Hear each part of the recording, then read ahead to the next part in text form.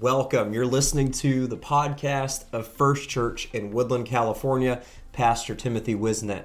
We're so glad you could join us, and we pray that this message you're listening to today is a blessing to your day. And I want to invite you also to visit us online at firstchurch.app to get connected with us and learn about our service and upcoming events. And we hope that we can connect with you and see you soon.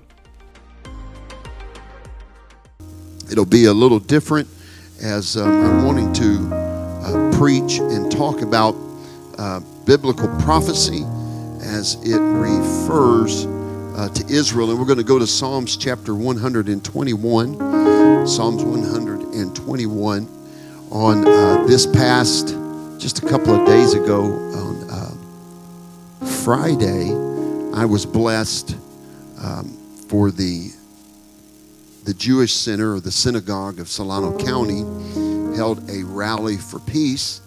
And I went and I wanted to stand with Israel. I wanted to show them our support, and went and talked to the rabbi for just a few moments and let him know that First Church campuses are praying for him and praying for their families that are in Israel. I've been in communication with our missionary, who is our missionary to Israel that we sponsor. Many of you met him last year at the Awaken Conference, and I've been in touch with him. They have been on deputation, so thank God they have not been in Israel or in the Palestinian territories.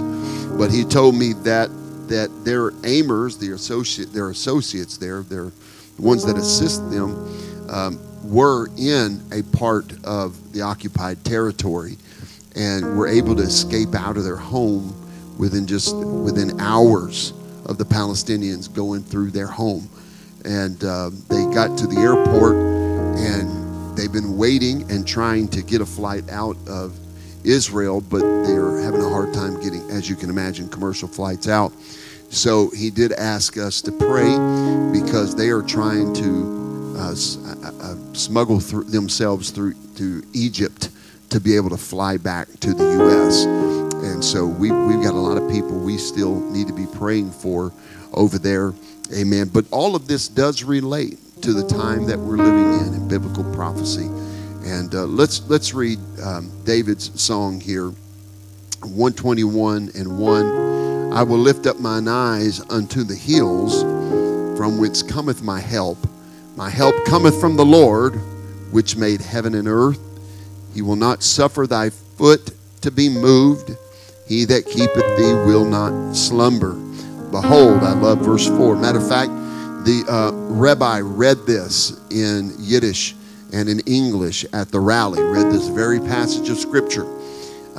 Behold, he that keepeth Israel shall neither slumber nor sleep. The Lord is thy keeper. The Lord is thy shade upon thy right hand. The sun shall not smite thee by day, nor the moon by night. The Lord shall preserve thee from all evil. He shall preserve thy soul. The Lord shall preserve thy going out and thy coming in from this time forth and even forevermore. Verse 4, one more time. Behold, he that keepeth Israel shall neither slumber nor sleep. Amen. God is in control. Amen. And then I want to read out of Revelations chapter 12 and beginning at verse 1, Revelations 12 and 1 through 5. And there appeared a great wonder in heaven, a woman clothed with the sun and the moon under her feet, upon her head a crown of 12 stars. And she being with child cried, travailing in birth and pained to be delivered. And there appeared another wonder in the heaven, and behold, a great red dragon, having 7 heads and 10 horns, and 7 crowns upon its head. His tail drew the third part of the stars to heaven, and did cast them to the earth. And the dragon stood before the woman, which was ready to be delivered, for to devour her child as soon as it was born. And she brought forth a man-child, who was to rule the nations with a rod of iron. And her child was caught up unto God and to his throne. Verse 13, when the dragon saw that he was cast unto the earth, he persecuted the woman which brought forth the man-child. Amen. I'm going to try to make all of that make a little bit of sense here. This morning we are going to take a deeper dive into eschatology or biblical prophecy. But I want to talk about what is the Bible saying about this? Or maybe a more accurate title would be the Israel war and biblical prophecy. And is anybody interested in this morning, what the Bible has to say? And I'm glad that you are. So this won't be the typical speed or pace by which that I would typically preach on a Sunday morning.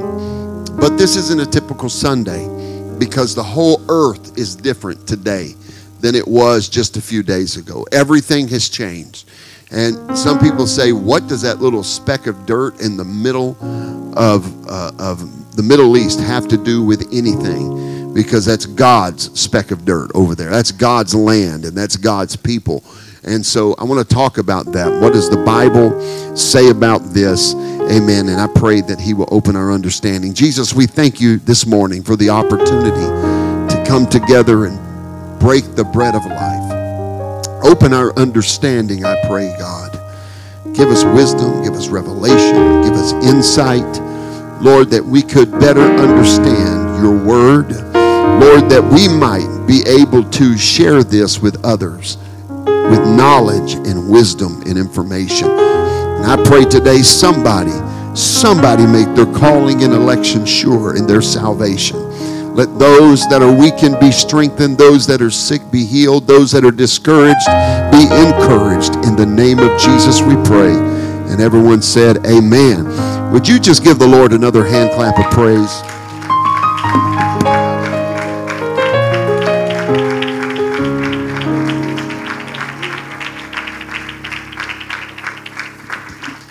Amen. You can be seated. We're really high tech this morning.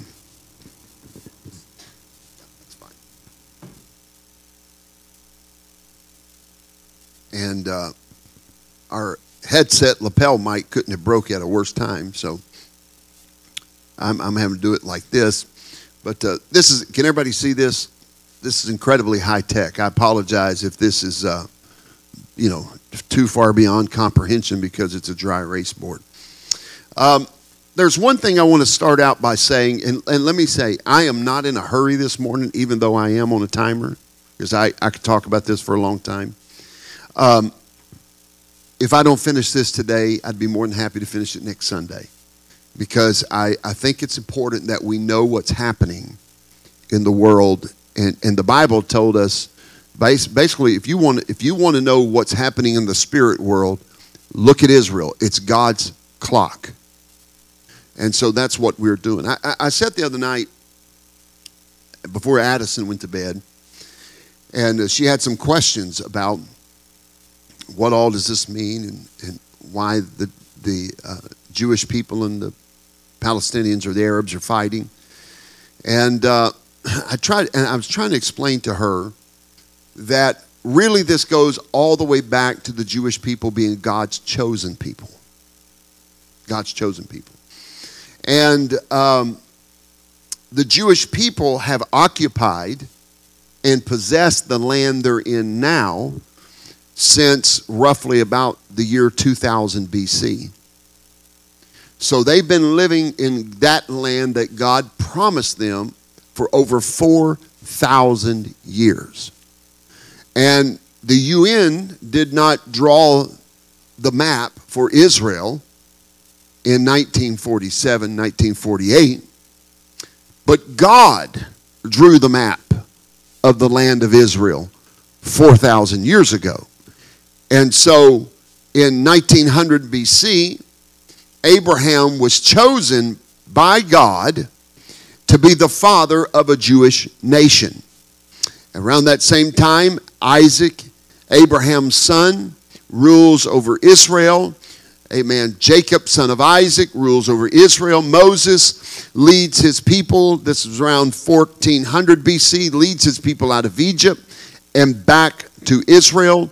Around 970 BC, King Solomon, the son of David, builds the first temple structure in Jerusalem 1,000 years before the birth of Christ. Okay? So a timeline here. They've had a temple in that holy land for over 3,000 years. I know it's a lot of information to take in, but just follow me. Israel, around 930 BC, is divided into two kingdoms. There is the kingdom of Israel and the kingdom of Judah. In the 800s BC was the rise of the prophets, God's messengers. In 722 BC, the kingdom of Israel is conquered by Assyrians. 605 BC, the kingdom of Judah is conquered by Babylonians.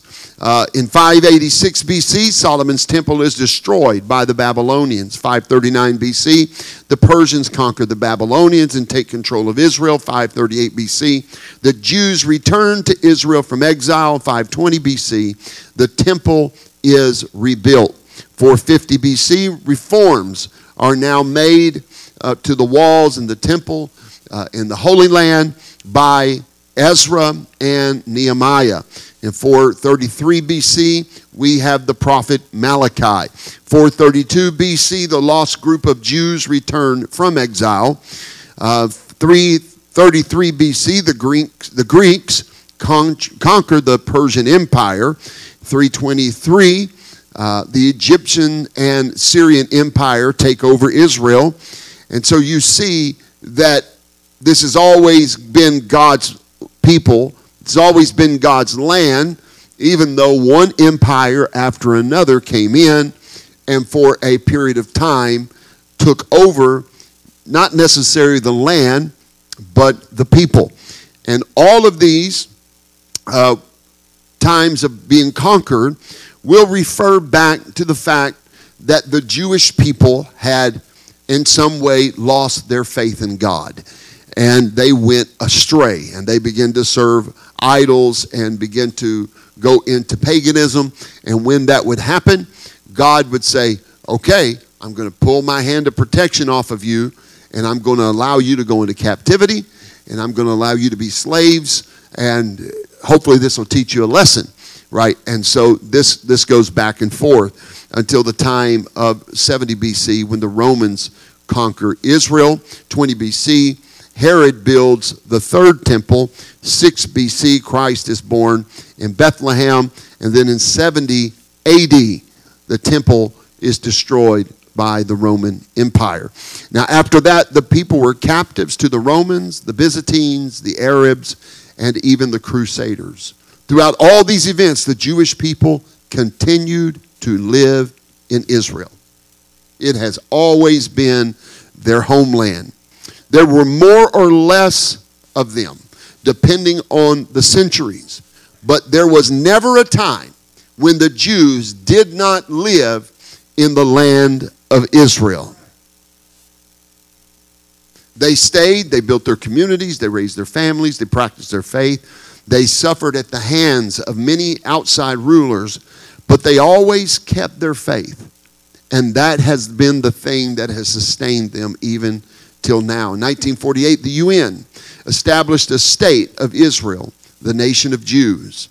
So I want to just start out by saying this. Don't buy into the lies that land does not belong to the Jews. That is simply not true. God gave the Jewish people that land 4,000 plus years ago. That is their land. I don't care what politicians or media or universities say, that is their land. They have been there for over 4,000 years. The UN did not give them that land. God gave them that land. That's their land. Amen. So, brings me to a question that I think a lot would ask, and that is, why then the great conflict between the Jewish people and the Arab people? How many's ever thought about that question? Why the conflict? And this is how I decided this morning to start out this message by kind of giving you a brief, albeit oversimplified version of why there is such conflict in the Middle East and how far this goes back. So we're going to have to adapt a lapel mic. I sat on the bed with Addison the other night when she was before she was going to bed. She had a lot of questions about this, and so I pulled out her dry erase board and I tried to explain it to her like this. There's three main group of people in this picture, and I'm going to warn you right now, I don't have the greatest ability to draw or write. I'm already crooked.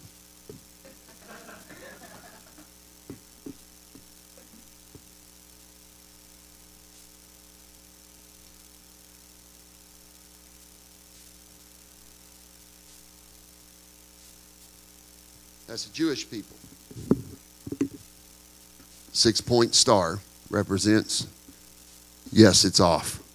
I didn't go to school to study art. So your Jewish people, these are the first people on the scene of this. These are God's people chosen from the time of Abraham, when God called Abraham out of Ur of the Chaldees. And you talk about a trip. All of a sudden, Abraham hears a voice that says, hey, I am God. Who? God. I can't even imagine what a trip that was. And then that God spoke to him and said, now I know nobody else ever talked to me, but I'm talking to you. And I want you to get your family, and I want to get everything you own, and I want you to leave. Oh, where am I going? We'll worry about that later. But Abraham was counted as the father of the faith because he had enough faith to follow God. He followed God. And so next you would bring into this picture, and I guess if we're going to do it chronologically, we could do it this way. You're going to bring in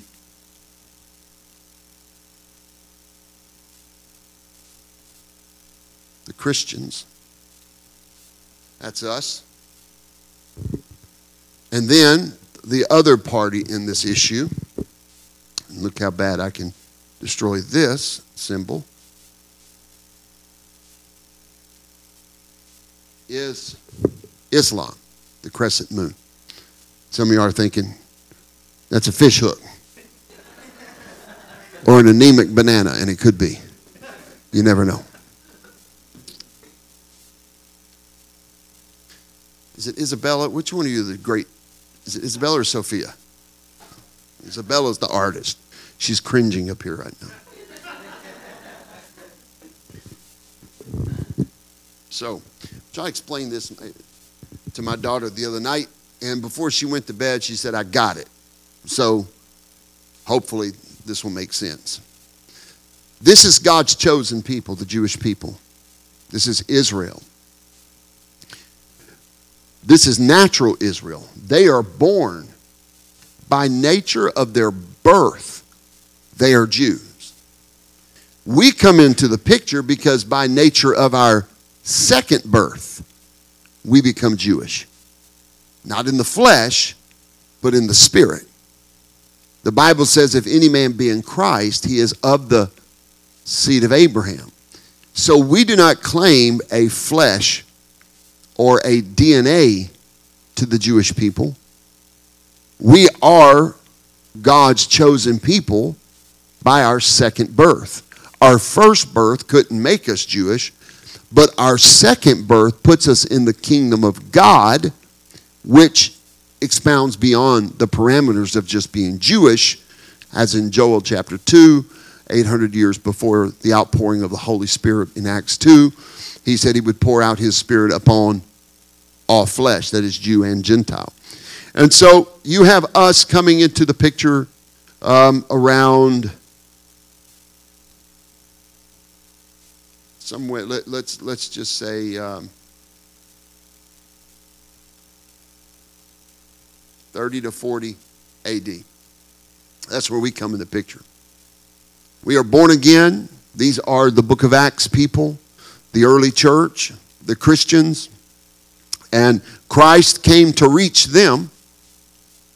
And when they rejected him, he continued, and the apostles continued, and they reached us who are the Gentiles. Remember, Jesus said salvation is first to the Jews. So he went to them first. Now, let me say this. For anybody online or anybody here that thinks that I am going to be disparaging to people, I hope you won't draw that conclusion. I don't mean to disparage any person, but a religion? Sorry. I'm going to call a spade a spade. Islam comes into the picture roughly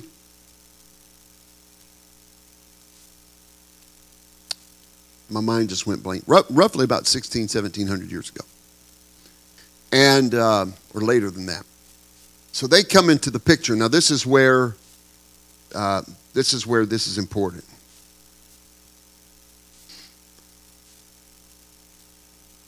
These two have something in common with us. Anybody know what that commonality is? Huh? What's it called? She went blank. It's called monotheism.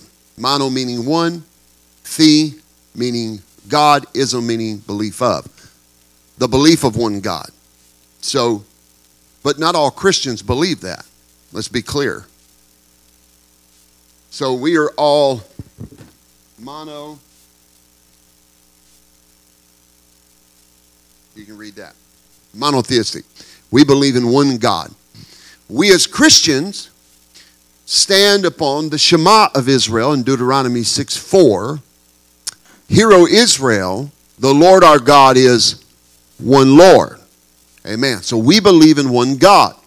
Now, there is a mainstream of Christianity after the Nicene Creed of 325 AD that break the Godhead into three persons. The person of the Father, the person of the Son, the person of the Holy Spirit. And they believe that they are three individuals. We don't believe that because they never taught that. And everything that we know about God comes from here. Those are our ancestors, spiritually speaking. Paul said that we are the new vine that has been grafted in to the old roots. Judaism is the roots and the understanding and the foundation of who God is. And through the cross of Calvary, we attach to this root system of there is one God. And the principles that follow that Judeo-Christian lifestyle. You with me so far? Amen. Now, Islam comes in the picture very, very, very viciously. And I'm not going to give you a history of that, but just a snapshot. I remember I was at the Napa State College, and I was there doing a debate. I thought it was just a forum, but it ended up being a debate with different religions of the world. And I was told, I was there, a Jewish rabbi, a Muslim imam. There was an LDS bishop representing their faith. There was a Catholic priest, myself. There was a Native American medicine man. There was a guru, and I believe there was one other. And so, but the whole night ended up staying down toward this end where we were between Christianity, Islam, and Judaism. And so at one point, and I'm going to use this as an illustration, at one point, the priest got up and he said, you know, I can, and I'm paraphrasing because I don't remember word for word what he said. He said, you know, I can pretty much end this debate, this whole thing right now. He said, you know, the Christian faith, in 325, we came up with the Creed of Nicaea, the Roman Catholic Church, and So every Christian religion from that point of 325 AD, they actually belong to us. Every Christian faith belongs to us because we formulated the doctrine of the Trinity. And so, therefore, every Christian group has gone from us because we are the universal original church. And I couldn't help myself. I was about to blow a gasket. And I stepped up and I said, with all due respect, I believe you've missed it on this one, Father. You've missed it because you keep talking about 325 AD, the Council of Nicaea, almost 300 years after the death, burial, and resurrection of Christ, and the outpouring of the Holy Spirit in Acts chapter 2. And I said, but the problem is, we didn't come from you. We started in the book of Acts. We are still teaching and preaching exactly what the apostles taught in the book of Acts. So with all due respect, we did not come from the Catholic Church. We are not your wayward child. You actually are our wayward child. And you're welcome to come back to the truth anytime. I looked at the Catholic priest who was tremendously offended, and so was the LDS bishop. And I said, the truth is, I actually have more in common with the rabbi and the imam than I do with any other Christianity group represented here. And you should have seen the eyes of the imam and the rabbi. They got about that big. And I said, because we do not believe God is three persons. We believe the Shema of Israel. Hear, O Israel, the Lord our God is one Lord. Now, when I said that, I thought that rabbi was going to shout his little hat off the top of his head. I said, we reject the idea that God could be more than one person. We go back to what Paul said is our schoolmaster. We go back to our root system and say there is but one Lord, one faith, one baptism, one God who is above all, through all, and in all. That's what we believe. And I said, and being that the Islamic faith is militant, literally militant about it, we believe that there is one God. And I said, now the difference is you are still, as the rabbi, I said, you are still looking for Messiah. And I turned to the imam and I said, and you are still awaiting the 12th prophet to come and to seal and fulfill all the things of the Quran. I said, the only difference between us is that we believe that Messiah already came and his name is Jesus and he's still alive. Other than that, we believe the same thing. There's one God. There's one God. And so when Islam comes into the picture, now I need to back this up to make it a little more clear. I'm going to take us out of the picture here, and we're going to focus on, now, both religions are what? Now, you can walk out here today and say, I learned a big, long word. I am monotheistic, but please don't tell anybody you got mono.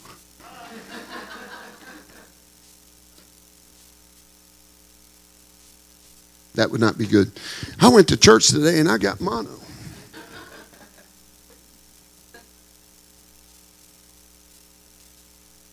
All right. Don't panic, Sophia. What does this do with it? What's this got to do with the price of tea in China? It's got a lot to do. Well, I don't know about the price of tea in China, but it's got a lot to do with this. Because God promised the father of the faith that he was going to have a son. What was his name? Abraham was going to have a son, and they were going to name him. There was a problem.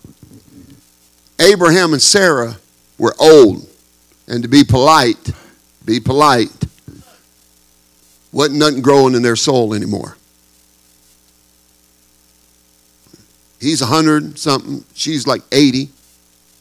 And God says, you are going to bring forth a nation. Now, Sarah, and I'm not going to get into this, try to keep it as PG as possible. Sarah says, well, surely God didn't mean me. But what God meant was that if anyone in my household would have a child, it would be the same as being mine under the law at that time. And so Sarah, this is a trip. I can't imagine a woman being like this. Turns to Abraham and says, well, since there is no advancement in medicine and surrogacy, here's my handmaiden. Her name is Hagar.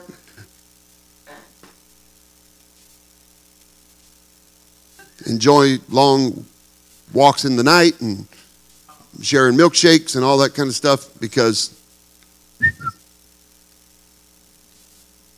And 9 months later, as the old song says, whoop, there it is. And so now there is a baby that has been born unto Abraham, his first son, and his first son's name is, now don't let God hear you say that, he'll get upset.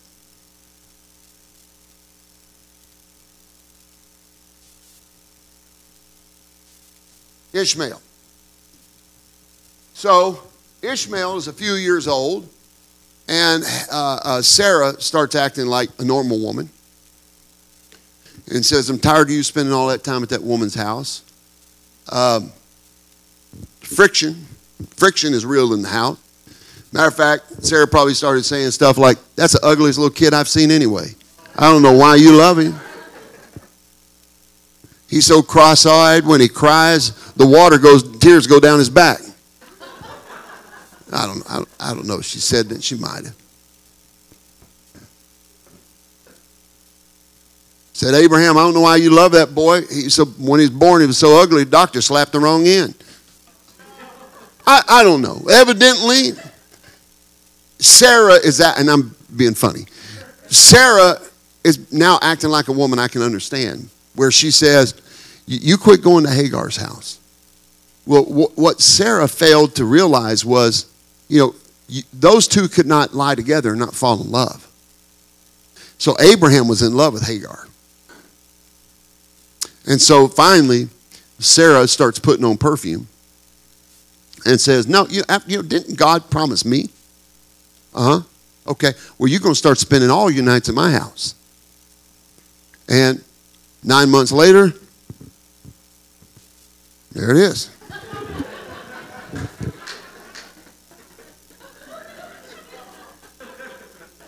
Some of y'all know that way too well.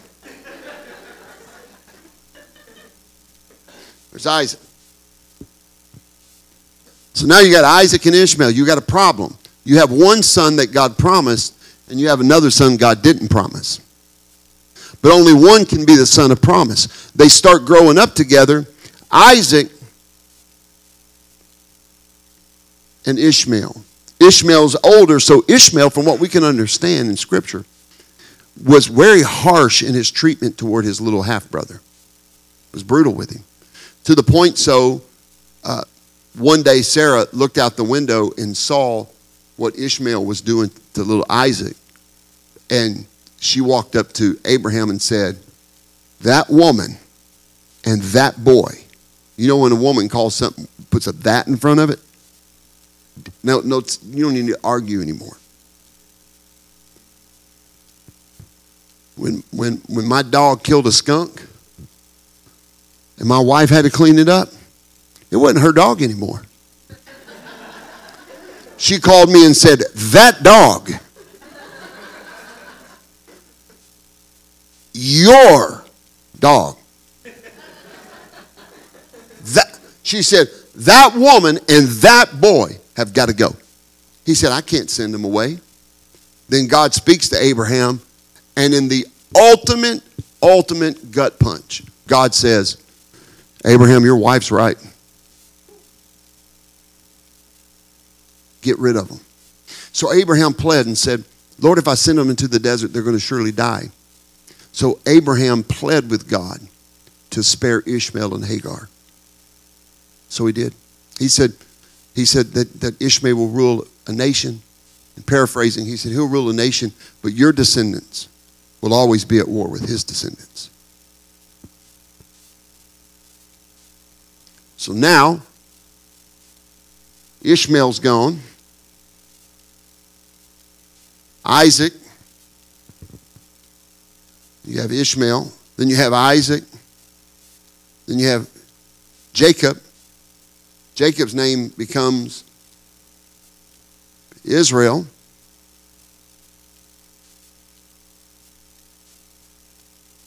These descendants are still going through generation after generation.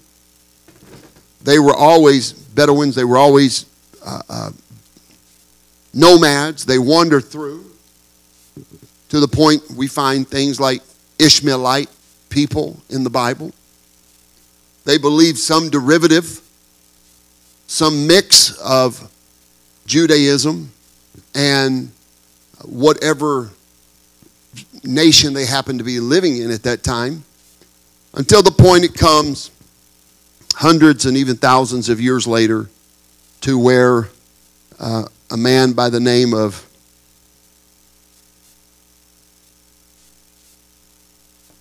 Muhammad has a dream. Then he has a vision.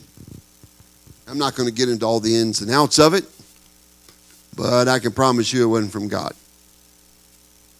Neither was the one Joseph Smith had.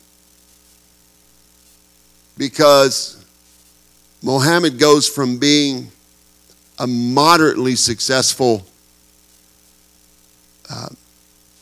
cattleman to becoming a vicious and demonic warlord. And they grow a big following. Now, this is important because there was Sarah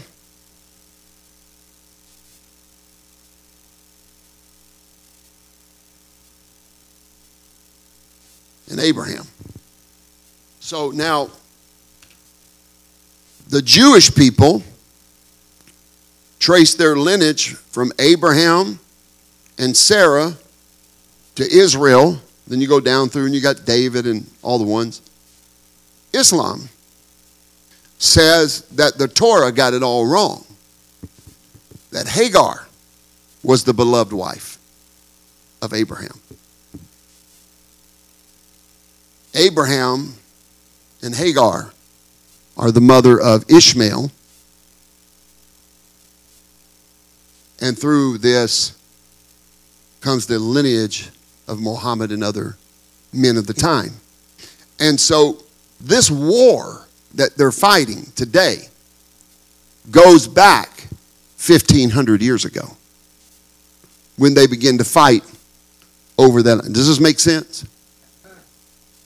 And so they are family in a sense with one another, because this one believes they're the rightful heir of Abraham, and they're the rightful land to the possessions that God gave to Israel, because he really, according to them, gave it to Ishmael. Does this make sense? So this war that's happening over there is not happening because somebody put up a city limit sign where the other one didn't want it. This is a hatred like you cannot comprehend that is happening there. And the Bible foretold of all of these things that would come to pass. Now, on October the 7th, 2023, a Hamas terrorist attacked with over 5,000 missiles being fired into Israel. 5,000. Indiscriminately falling all over Israel. And a ground invasion that resulted instantly in 1,000 Israelis killed, or kidnapped.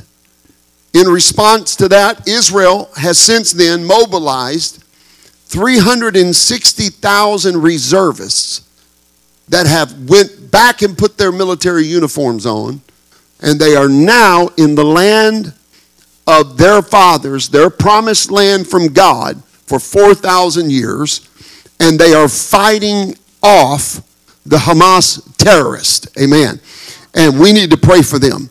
At least 25 Americans have been killed in the midst of this. There are kidnappings, and there are, this is very much reminiscent to Nazi Germany when they are exterminating whole families. Now, the Jewish people, since the formation of their nation in 1948, they have a slogan. They have something that they live by, and it's 2 words: never again. Never again will they face extermination. Never again will they face entire generations being wiped out and wiped off the map. And so Israel is hitting back with far superior force. We spoke and heard Friday afternoon from a mother who is a teacher in the city of Vacaville. She's Jewish. Her son left 1 year ago to go to Israel because they are Jewish. He wanted his dual citizenship with Israel, and to get a dual citizenship, you have to serve in the IDF army for 1 year, I believe. 1 year you have to serve in the IDF army. And so he is graduating this month, and she read the letter that her son wrote to her, and she read the letter where he said, "I am so thankful and grateful that God has allowed me to be in my nation with my people, that I will be going next week. I graduate from my military school, and I will get to go and be on the front lines and defend God's people that has been God's people for thousands of years." Amen. And that's what they're doing. I kind of like the idea of serving a military term, amen, for citizenship. I think that's a great thing. I think that'd help our own people if they'd spend some civil volunteering and service. And so they're not going to stand back and allow this to be done. I want to be very clear about this. Israel is not the aggressors in this war. Israel is not the aggressors in this war. The terrorists of Hamas are. Amen. All throughout history, nations have tried to exterminate the Jewish people. I was trying to say this, and we're talking with my daughter the other night. Ever since they've been a people, one nation after another has been trying to wipe out the people of God from the face of the earth. Pharaoh tried first when he wanted to throw all the firstborn of Israel into the river to be eaten by crocodiles. Haman of Persia tried to wipe out the Jewish race. Instead, Haman looked for a way to destroy Mordecai's people, the Jews, throughout the whole kingdom of Xerxes. And you can read that in Esther chapter 3. Antiochus Epiphanes said that in Daniel 7:25, it says, "He will speak against the Most High and oppress his saints," and try to change the times, or try to change the set times and laws. Herod the Great gave orders to kill all the boys in Bethlehem and its vicinity. The Romans tried to wipe out the Jewish people in 70 AD. Hitler and Stalin tried to wipe out 6 million Jews they killed collectively, amen, in the Second World War. There have been 7 wars that have been launched on Israel by Arab states. 1948 to 49, 1956, 1967, 1973, 1982, 2006, and now in 2023. The Yom Kippur War, some of you are familiar with, in 1973, involved the Arab nations of Egypt, Syria, Jordan, Libya, Iraq, Morocco, Sudan, and the other Arab states. In this traditional mix to this war has been added in the nation of Iran. And so the nations of Ishmael, if you would, the nations that of Islam are now coming against God's people and against God's promised land. And you may say, well, I think you're oversimplifying it.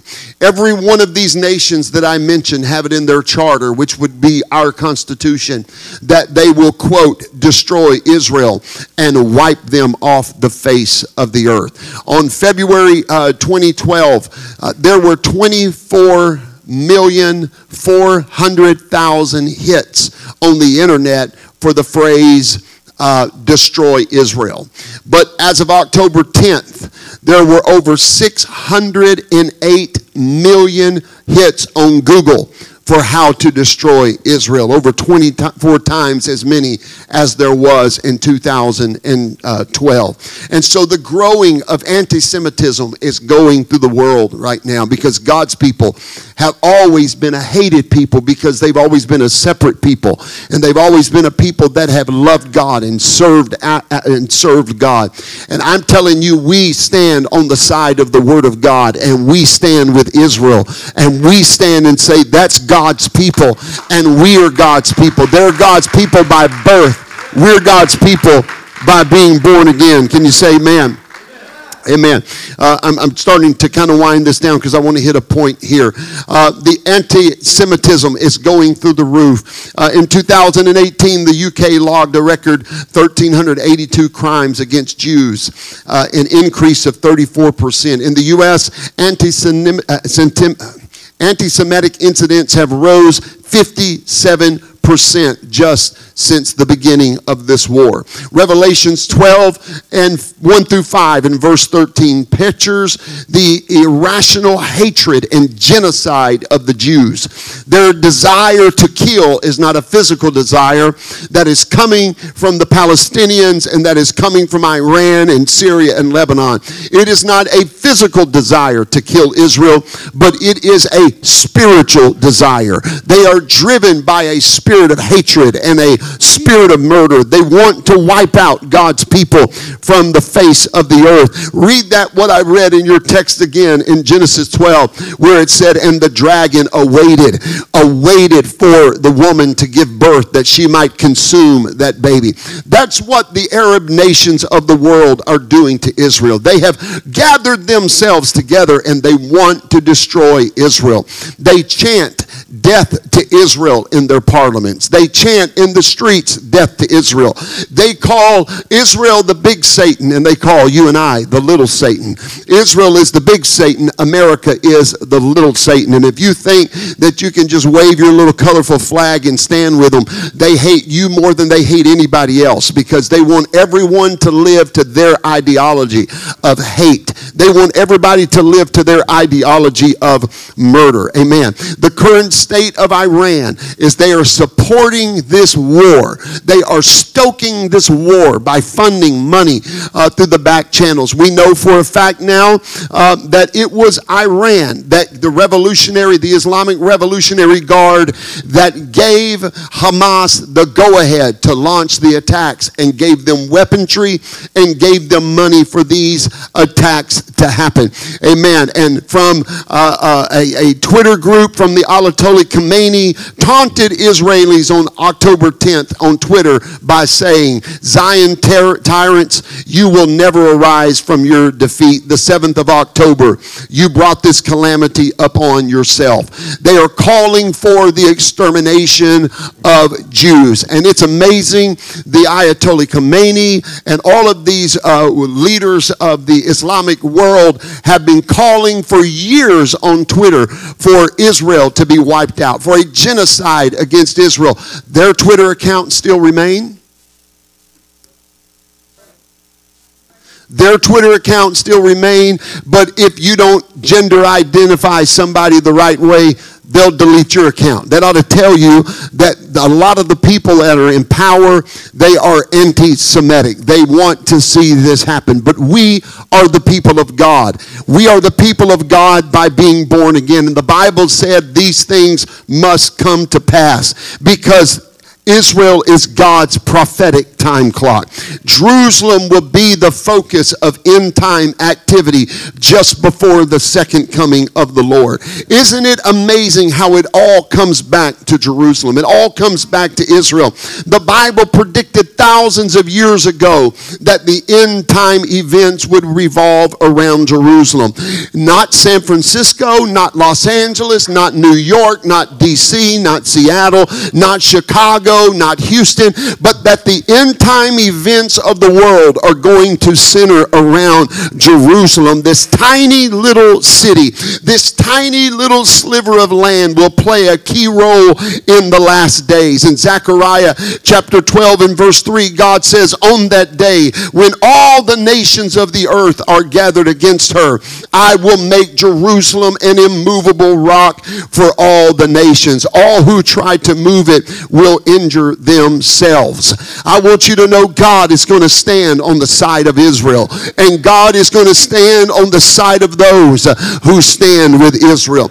I reiterate it, we are not Israel by birth, we are Israel by rebirth. We are spiritual Israel, amen.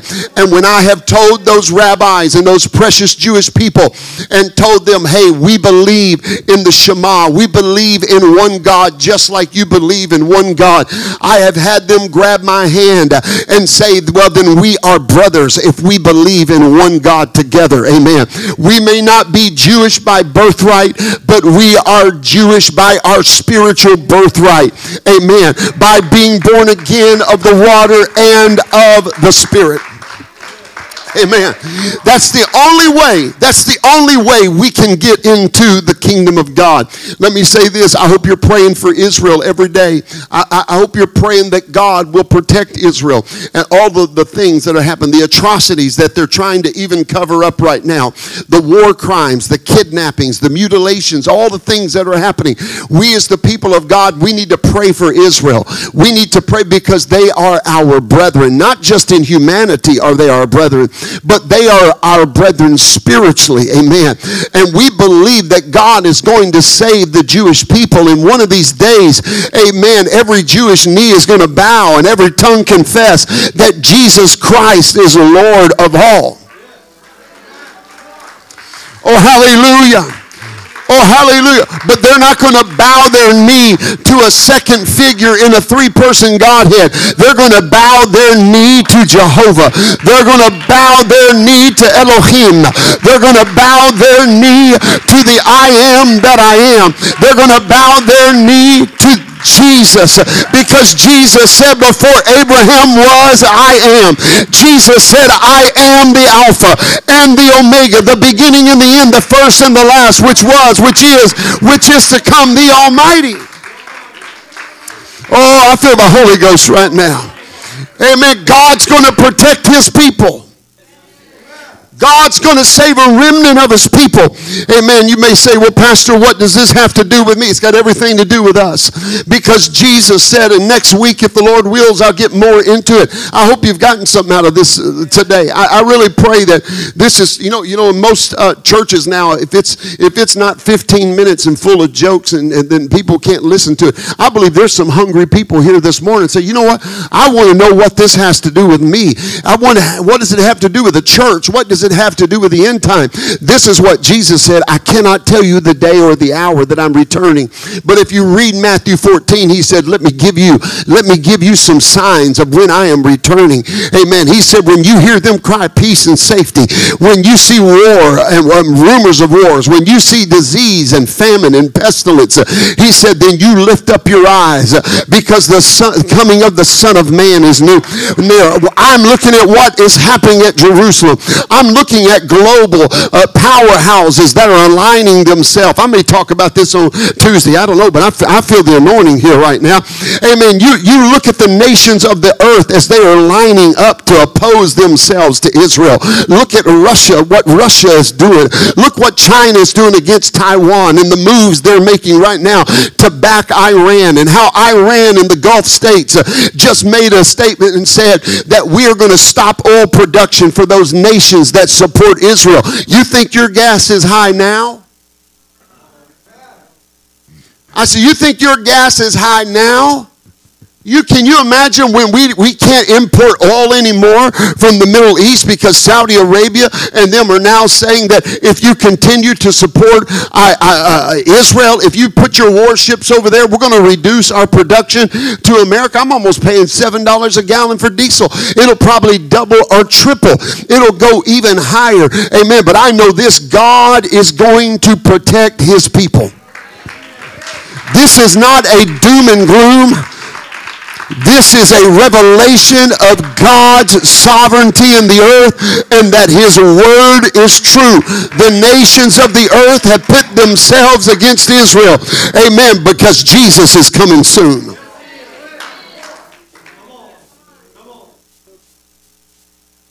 Amen. So we need to pray for Israel. We need to pray for peace. We need to pray that the murder and the war on both sides would stop. Amen.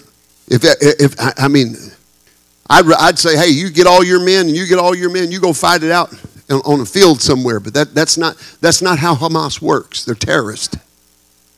They use children and women as shields. And if you don't believe me, just go watch what they say. They train their children to die in the name of Islam.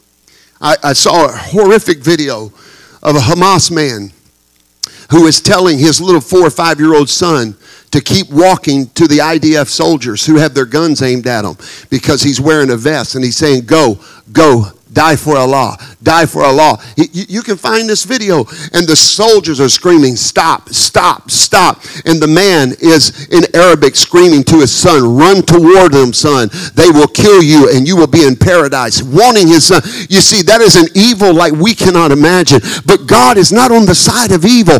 God is on the side of his people. We need to pray that God intervene in this situation. But here's the good news. Amen. And listen, I'm not going to be one of these prophecy gurus that say, now I know when Jesus is coming back and he's coming. All I know is this, is he's coming soon. According to his word, he is coming soon. When you see all these things come to pass, you see the prophecies about Magog and Iran. You see the prophecies of Daniel, the 4 kings, the king of the north, the south, the east, and the west. I believe the king of the north is Russia. Matter of fact, if you take the word Gog there of the king of the north and from Jewish, it actually has the root word Rus in it, which is the Russian word. I believe the king of the east is China. I believe the king of the west is the European Union and its allies. And I believe the king of the south, amen, is all of the Arab empires that are standing against Israel. But God is the King of kings and he is the Lord of lords. And he said, before all this stuff happens, I'm coming to take my church out of here. I'm coming to take those that have been born again. I'm going to take them out of the earth. And after we go to heaven to be with Jesus, after we go to heaven, listen, when we go to heaven to be with Jesus because of the rapture, the earth is going to be locked in a turmoil. There's going to be wars. There's going to be nuclear war. The man of sin is going to arise. There'll be an antichrist who will put a mark up on the forehead or up on the hand that you can neither buy nor sell. I believe God's taking us out of here before that happens. And God's going to take us to heaven. But here's the good news. Here's the good news. Jesus is going to come back to this earth. The Bible said with 10,000s of his saints. We're going to come riding back to the earth. We won't be in the bodies we have now. We'll be in glorified bodies.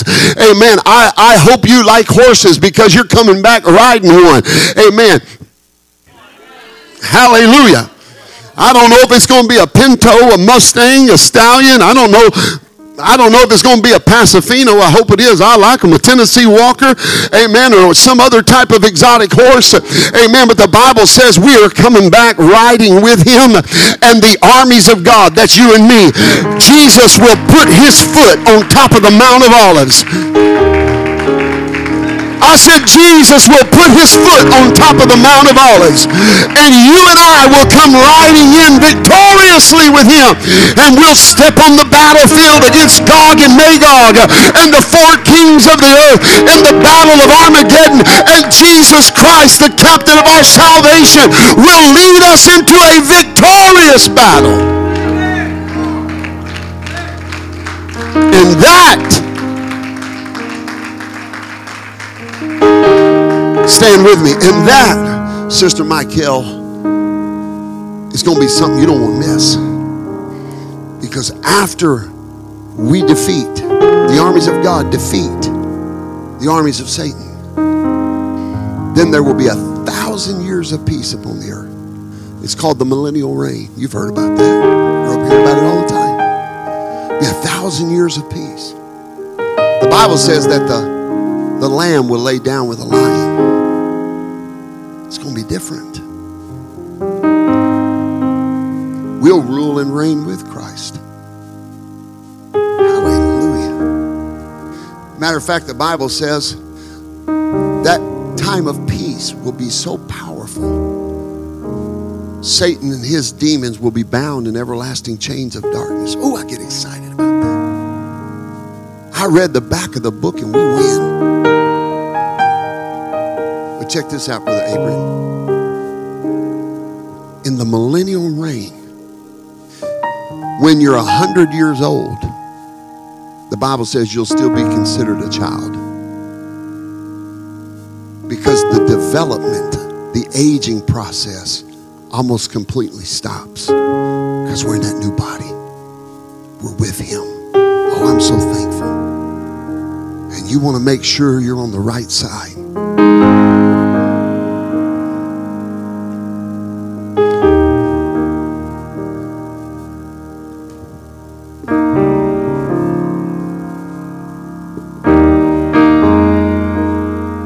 Way to get in his kingdom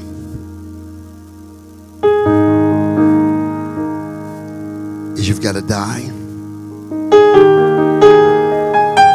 be buried,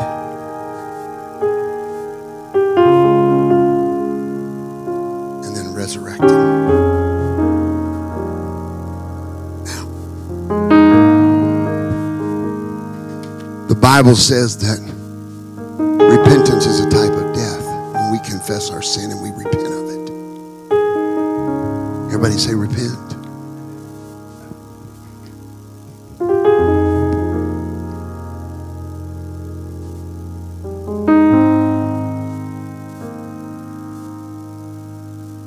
And then you got to be buried. That's my best attempt of a tombstone right there. So after you see when something or someone dies,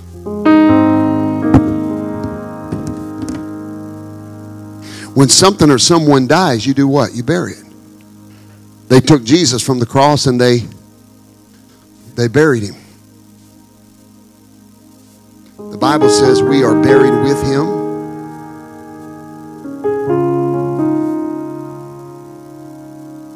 In baptism. That's a Baptist routine.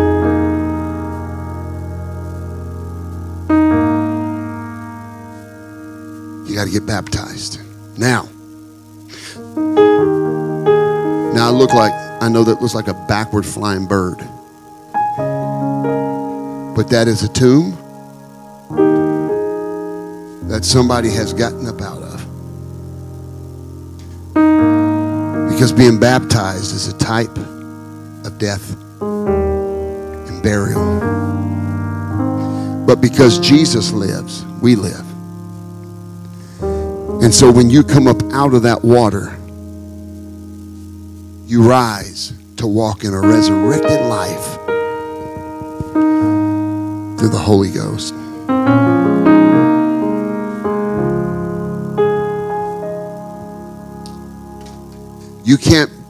You may not have been born Israel, but you can be reborn Israel. I don't know when Jesus is coming, but I know he's coming soon. He could come before you even turn your light off to go to bed tonight. He could come before I even give an invitation for somebody to pray. He could come before you graduate. He could come before you retire. Brother De Leon, y'all put all that work into moving. Get that U-Haul full and he just may take you home. Be a resurrection, the second coming. And they're just driving around going, what do we do with all this man stuff? They're gone. That's the kind of rapture that's going to take place at second coming. And you want to make sure you're ready for this. Because if we don't do this, we won't be in God's elect. I want to be saved. You know what this stuff is? This stuff right here, this is not a sign of different geopolitical strategies. This is a sign that Jesus is getting ready to return to this earth. Would you just pray with me right where you're at? Would you just bow your head? Just right where you are, and just say, Lord Jesus, I want to be ready to meet you on that day. Lord, I want to be ready to meet you, Jesus. Lord, we're praying for Israel. We're praying for their safety. We're praying, Lord, that you would push back the darkness and the murder and the genocide from Hamas. But Lord, we're praying more than even that.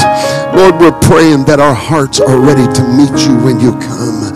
Lord, your word tells us that except a man be born again of the water and of the Spirit, they cannot enter into the kingdom of God. And Lord, I want to enter into that kingdom. I want to be a part of that kingdom. In the name of Jesus, keep praying, keep praying.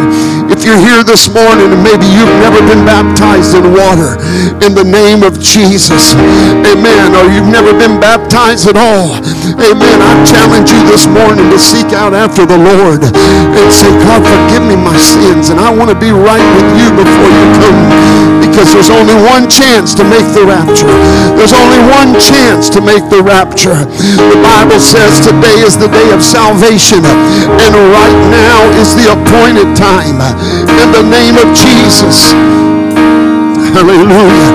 In just a moment, I'm going to count to 3, and I'm going to ask everybody in this place that wants to make it, everybody in this place that wants to see God work, I want you to come meet me in the altar. Amen. Here in just a few moments, because God is dealing with people all over this house. Amen. Whether you're a member of this church, or maybe this is your second or third, first time even here. In just a moment, I'm inviting everyone to come to this altar, and we're going to come together. We're going to pray. We're going to make our calling and election sure. And then we're going to pray for the safety of Israel and the Jewish people around the world. In the name of the Lord. Do you feel it? Do you feel it? Do you feel His presence moving in this place right now? In the name of Jesus. In the name of Jesus. Hallelujah. I'm about to make an invitation. I wouldn't let anything hold me back or anybody stop me.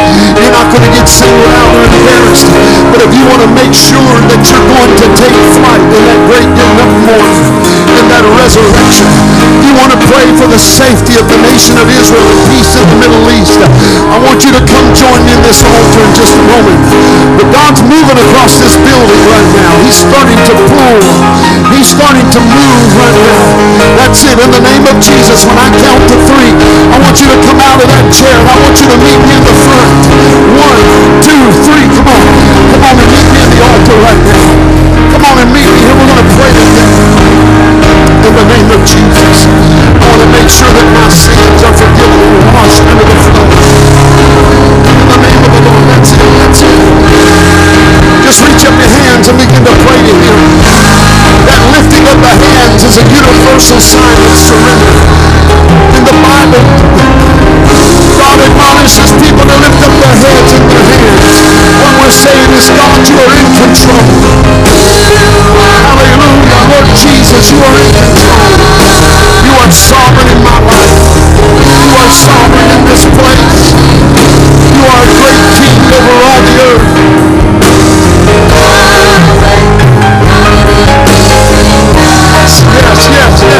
Yes. Oh, His Spirit's moving in this place. His Spirit's moving.